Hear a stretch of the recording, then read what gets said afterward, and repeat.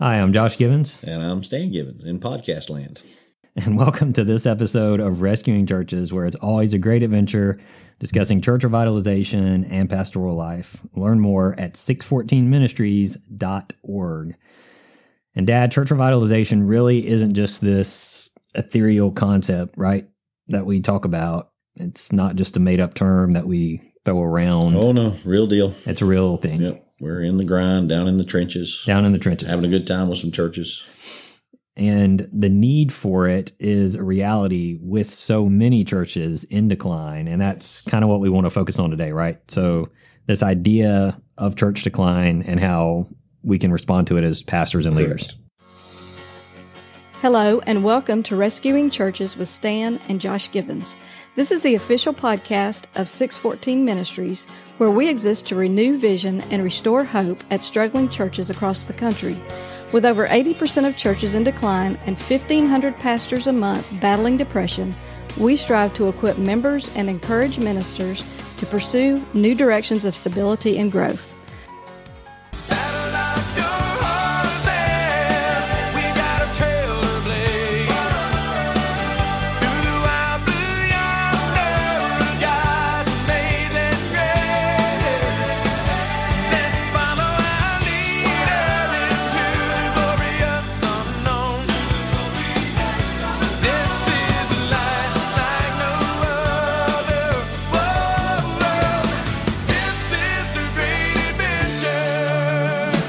Yeah, one of the things we want to do is understand the levels of decline.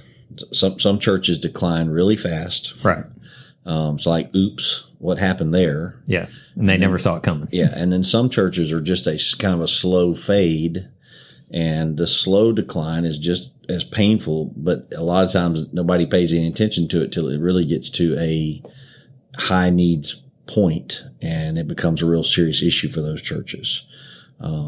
Either way, the church eventually feels an impact to that, and there's this tone that gets set in that's really unhealthy. You have what I call declining joy and declining energy. The energy of the church gets lower and lower. People show up with sort of a doom and gloom deal rather than an excitement of being at church. There can be a very depressing mentality. Yeah, and it sets a tone. We've called it here laughingly several times as we've kind of experienced that, the little black rain cloud that follows Winnie the Pooh around. Oh yeah, it just feels like there's this little black rain cloud. Yep. When you walk in the door, and that wears down anybody. Oh yeah, even your high energy positive people. Oh, eventually, that's tough on them. So yeah. And just statistically speaking, and those of you that have been listening to us for a long time, you all know that, and we quote this stat all the time, it's actually on the homepage of our website, that 80% of American churches are in decline. And as you said a second ago, 80%. 80% of churches, that's what I said. Yeah, not a few. I was just making sure we got that crystal clear. 80%. Not a few. 80% of American churches are in decline. And it's why we need your help. We're trying to help those churches. Absolutely. We're not masters at it, but we really do want to help somewhere where we can go help. We want to help. It's the whole reason that we're in this church revitalization ministry together with our whole team of and our board of directors and everybody. Right. And I just want to say right there, if you're listening to this and you know some churches in your area that are struggling in decline, don't be afraid to pass along our information to them. Give them our website, give them a phone number, give them an email address. We will personally return their call. I sound like a lawyer on TV. Yeah, you do. We'll personally return their call. We really do want to help churches that are in decline. It matters to me. It matters to us at 614 that churches are struggling, and we want to figure out a way to help that. So, right. And we don't charge. We just want to help. Exactly. A lot of this church decline can take a strong toll, like you mentioned, on the pastor. And, there can be a lot of challenges. There can be a lot of things that go along with that. And you've put together this list of 6 things that you did to help kind of get through that gloom of decline that you mentioned a second ago, that rain cloud. Then after the rain cloud, you end up with all the negative talk. You end up with people that, try to either place blame or understand what's happening. Right. So you end up with, they're going to blame the pastor. They're going to blame some program we tried. They're going to blame the people that left. the people that are devout to your church still, they're going to blame people that left who may still be your friends. When they left, they still stayed your friend. So now there's this, it's almost like civil war breaks out. Mm-hmm. And that only makes the rain cloud heavier and darker, and, thunder and lightning come from it. Exactly. So all the negative talk begins, and it just makes it more and more miserable. And your church gets this sense that something's wrong, and everybody gets an opinion about that, but there's not any real good research going on with that. And that's what takes the toll on your pastor. Boy, when your pastor's at a church that's declining, either slow or fast, it just takes a toll on your pastor. Cause your pastor's trying to have this good demeanor. When I come to church on Sunday morning, I'd like to have a cheery face, not necessarily Disneyland style, right? Birds are singing and, cartoon characters on my shoulders. Yeah, we're not trying to be fake. Yeah. Right. But I would like to be positive. I'm here to present the positive hope of the gospel, right, in a dark society. And when the church itself gets that darkness in it, it gets hard for a pastor to remain positive, really hard to come onto your campus and remain positive when everybody's negative. Sure. And, with our decline, several times in our last big decline, I've had people that I really thought were the positive ones come in with the, what's wrong with our church? What's happening? And they're saying it within 2 minutes of being in the building. Right. Exactly. They see the lack of numbers. Oh, yeah. They're like, what's wrong with our church? What's wrong with our people? What's God doing to us? And there's all that negative. And you're just hoping that one person will come in positive. Yeah. And what happens some Sundays, just to be honest with you, is that the person doesn't show up. Exactly. Everybody's just there kind of watching it all in a negative tone. Yep. And so you got to do something to help with that gloom and doom of decline. You got to find some things to help with that. Absolutely. Well, and you've put together a list here of 6 things that you did to kind of get through that. So we can just kind of take these one by one. The first thing you did, you said that you got very real and clear with your elders and your leaders. So tell us why that was important. Well, we were just talking about the doom and gloom deal. I felt it from the leadership, my elders especially. Right. And because I was saying in positive tones, God's not done with us. Let's see what God's doing. Let's have hope. I'm trying to speak the positive truth of faith into what God's called us to here. And they're seeing the reality. And then they're saying, I'm not seeing reality. So what I did was sit down with all my leadership team, elders and staff, right, lay staff and everybody. Yeah, and volunteers, eventually we had a church meeting about this. Yep. Oh, yeah, church-wide. But I just wanted to say, I'm not an idiot. Yeah. I was preaching to a 85, now I'm preaching to 30. Yeah. I get that we're in decline. I know what's going on. I can do the math. I can see the numbers from the stage. And so I'm not pretending we're not in decline, but I'm not going to believe that we're not still doing the work of God at the levels we need to do it, that he's still leading us and we need to follow him, and that he may have a plan. I'm willing to look at all the issues, and that's part of what you have your leadership team and your elders meet with. Say, hey, absolutely, let's talk about, there's all these rumors that it's so-and-so's fault and we shouldn't have ever started this program if we wouldn't have changed this time on Sunday or whatever caused the whatever, if somebody wouldn't have, change the bulletin or taking the pews out of the whatever sanctuary. It is. Yeah. So whatever it is. Yeah. So, but at some point, if you have to be real, and that meeting is all about, let's get clarity. Have some transparency. And I want to just tell you as a pastor, young or old, don't be defensive. Exactly. Be receptive to the information, gain the information. You may want to process it and have another meeting later. Don't necessarily try to answer everything in that meeting. You don't have to have all the answers. You don't have to solve everything. Hard for a pastor to think that, but don't try to think you have to have all the answers.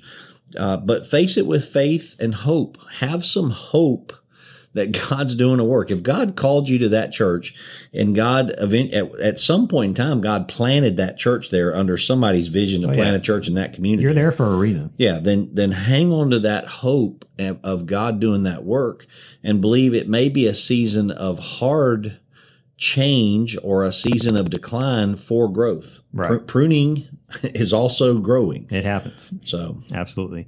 And second in the list, and this kind of ties into the first one because we're talking about leaders and elders, is to make sure that your leaders and elders, staff, volunteers, understand that decline is not outside of God's work. Decline can actually be God doing a new work. Is this kind of like a perspective thing, like having the right perspective about church decline? Even a biblical perspective, I would say. Things, for something to grow, there has to be a seed goes in the ground. It has to die in order to grow. So if your church was already in decline and not growing, the Lord may take it down to a much lower level of decline, something you would not want to happen, in order to rebirth it or redesign it in a different way. And so, I think you take your elders and you remind them that decline can be a good thing. And you take them to key verses, Philippians 1 verse 6, he who began the good work will complete it. Well, who started the church? Him. Right. He started the church. So he will complete it. Let's get on his page. Gates of hell can't prevail against the church. Galatians says, Paul says in Galatians, will you who began by faith now look to another method for ministry or for your own spiritual values? Right. If we started this work in faith, let's live it out in faith. And I understand what it looks like to sit in a meeting and be told, I understand exactly what this looks like, be told, we're going to have to cut your salary because the income's not there. Right. At some point as a pastor, you're taking a personal slash, but you got to say, if I'm called to this by faith, we'll stand on this and we'll figure this out. God knows what he's doing. You have to remind the elders that God knows what he's doing.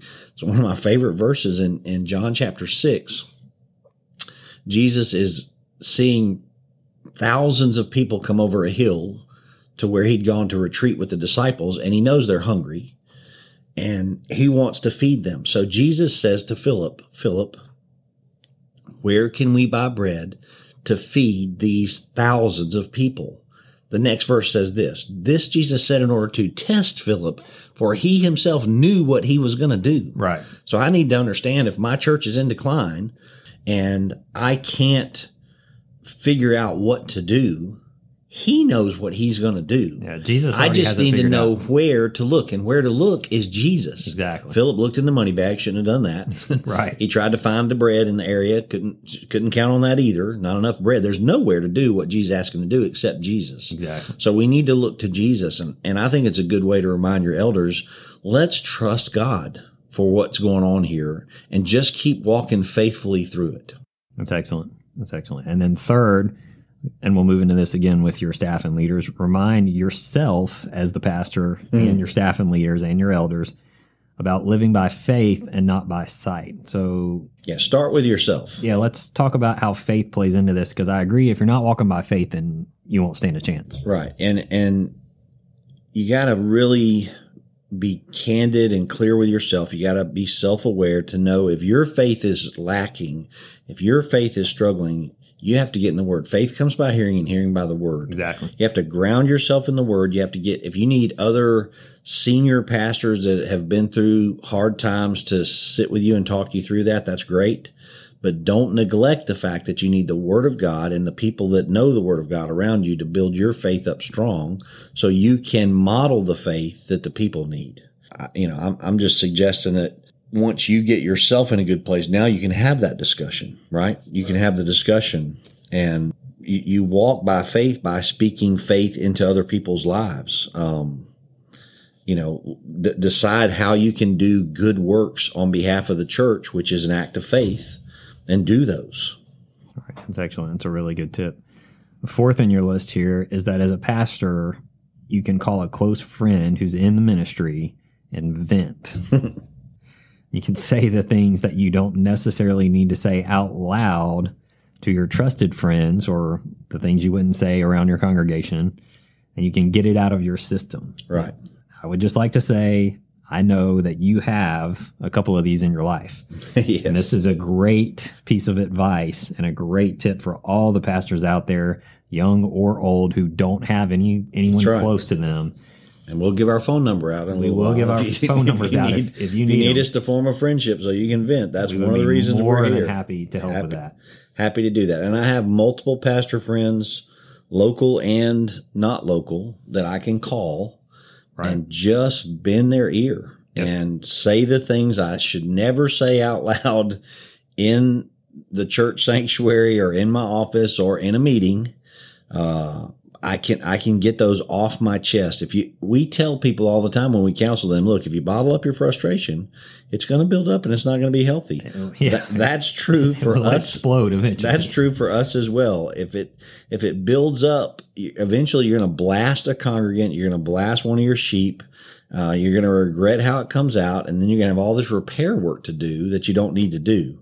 So you can damage your ministry or even weaken or waste a good sermon because if you're seasoned with frustration on the inside and seething, not just seasoned, but seething with frustration, it may come out in a sermon in a way you don't even know it's coming out. Sure. Right? And by then it's too late.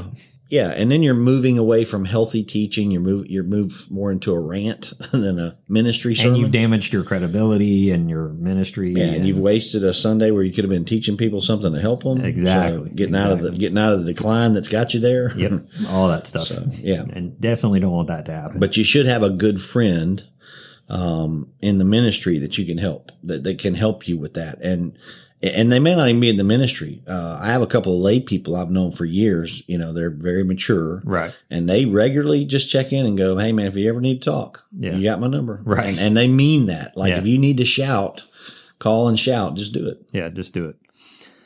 And then 5th on our list here is to be the voice of faith. So how does this work? Your church and your fellow leaders, elders, volunteers have so many other voices in their lives right now, especially with the way that our culture is these days, politics and the media. I mean, it's crazy. So how do you become a voice of faith for them in the midst of everything else that they have going on? Well, we said it earlier, faith comes by hearing and hearing by the word. And I think one of my favorite pictures is John the Beloved at the Last Supper with Jesus in the upper room. He's leaning against the chest of Jesus. He's literally got his head resting on the heart of Jesus. He's the one, and we think he's just a teenager, right? At the time. He's the one disciple that showed up at the foot of the cross. He's the one. He was willing to go through the hard things with Jesus because he had his head on the heart of Jesus and he could understand the thoughts and desires of Jesus. And he wasn't really happy with what was happening with the crucifixion of Christ, but he's there for it. And so I think you have to get close to Christ. If you're going through this valley, don't start looking for necessarily secular or psychological, or definitely don't look in the business world for some model of business structure that's going to help you with your church. Get close to Christ. Try to listen to what he's saying. Revisit your own personal call to the ministry, your call to the church. As you know, I've been in a church before where I was fired. Oh, yeah. Yep. And rehired on the same day. Yep. In the process of that happening, I knew it. We kind of knew it was coming a few days before. Oh, yeah. And I just had to revisit. Lord, you called me here, so this is all you. It's not me. It's just you. And I'm going to wait and see how you accomplish what you said you would do with this. And I'm literally going to just observe. And so at some point you revisit your call, and then you reestablish yourself. Hey, this is what I'm supposed to be doing for the Lord. And I'm just going to keep doing it. I'm not trying to get results. I'm just trying to be obedient. And that even goes back to the faith thing, walking by faith. And a pastor, sometimes you just have to be obedient for the long ministry call. Yep. And let him work on the results. God adds to the number of a church, not a man. Absolutely. We build in vain if we try to do it ourselves. So let him add to the number, and God draws men and women to himself. And so you wait on the Lord to do the work, but you get faithful and really center yourself around the core of your calling.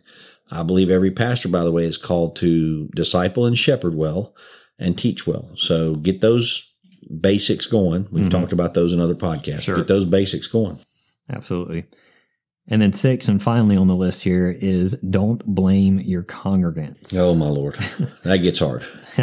That's the phone call, by the way. That's the phone call. When you make the phone call to the friend as a pastor, right, and when your church is in serious decline and it's really getting critical, usually what you're going is, if only they would do X what I told them to do. If they would just follow the instructions I give them. Yeah. So the real challenge is you're finding fault with them at this low ebb, And that's not the best way to lead them. They haven't been doing what you ask them to do the whole time you've been there for 15 years. Right. Right. Exactly. So the new, that sounds terrible, but so now that we're in decline, now that we've figured out we're in decline, now you're going to blame them. This is real life though. This is how real life. Now that we're in decline, you figure out you're going to blame them. It's like, well, they haven't been part of the formula the whole time. Exactly. Right. We can't really blame them. Yeah. Well, it's not what changed. It's not what's happening. Exactly. Culture's changed, and there's a lot of issues with that.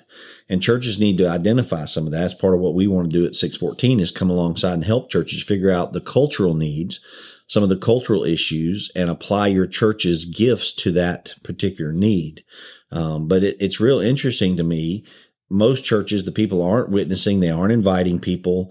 The church is in decline, and it's not the people's fault necessarily, but we, as pastors, we want to blame the people. So I don't think you should do that. And I definitely don't want pastors guilting your church into being something they're not, right? Don't guilt them into inviting people to your church. And guilt's never a positive motivator. I mean, you just it takes way more energy to give it out, anything. and it only lasts a short time. So ideally, you want them to invite people because they love the church. And when it's in decline and when there's a rain cloud, that love is very difficult to define. Oh yeah, it's hard. Which is why you got to get with your leadership and begin to work on that. Now, the next podcast we're going to we'll give you some practical ideas of actually things you can do in your ministry to help with this decline. And we want to bring that about. Yeah, we'll put some practicals in front of you. This is going to be a 2-part episode. This is part 1. So the next one right after this, we'll move into that. Yeah, but this one's about getting your head in the game. Exactly. And getting your people's head in the game. Exactly. And these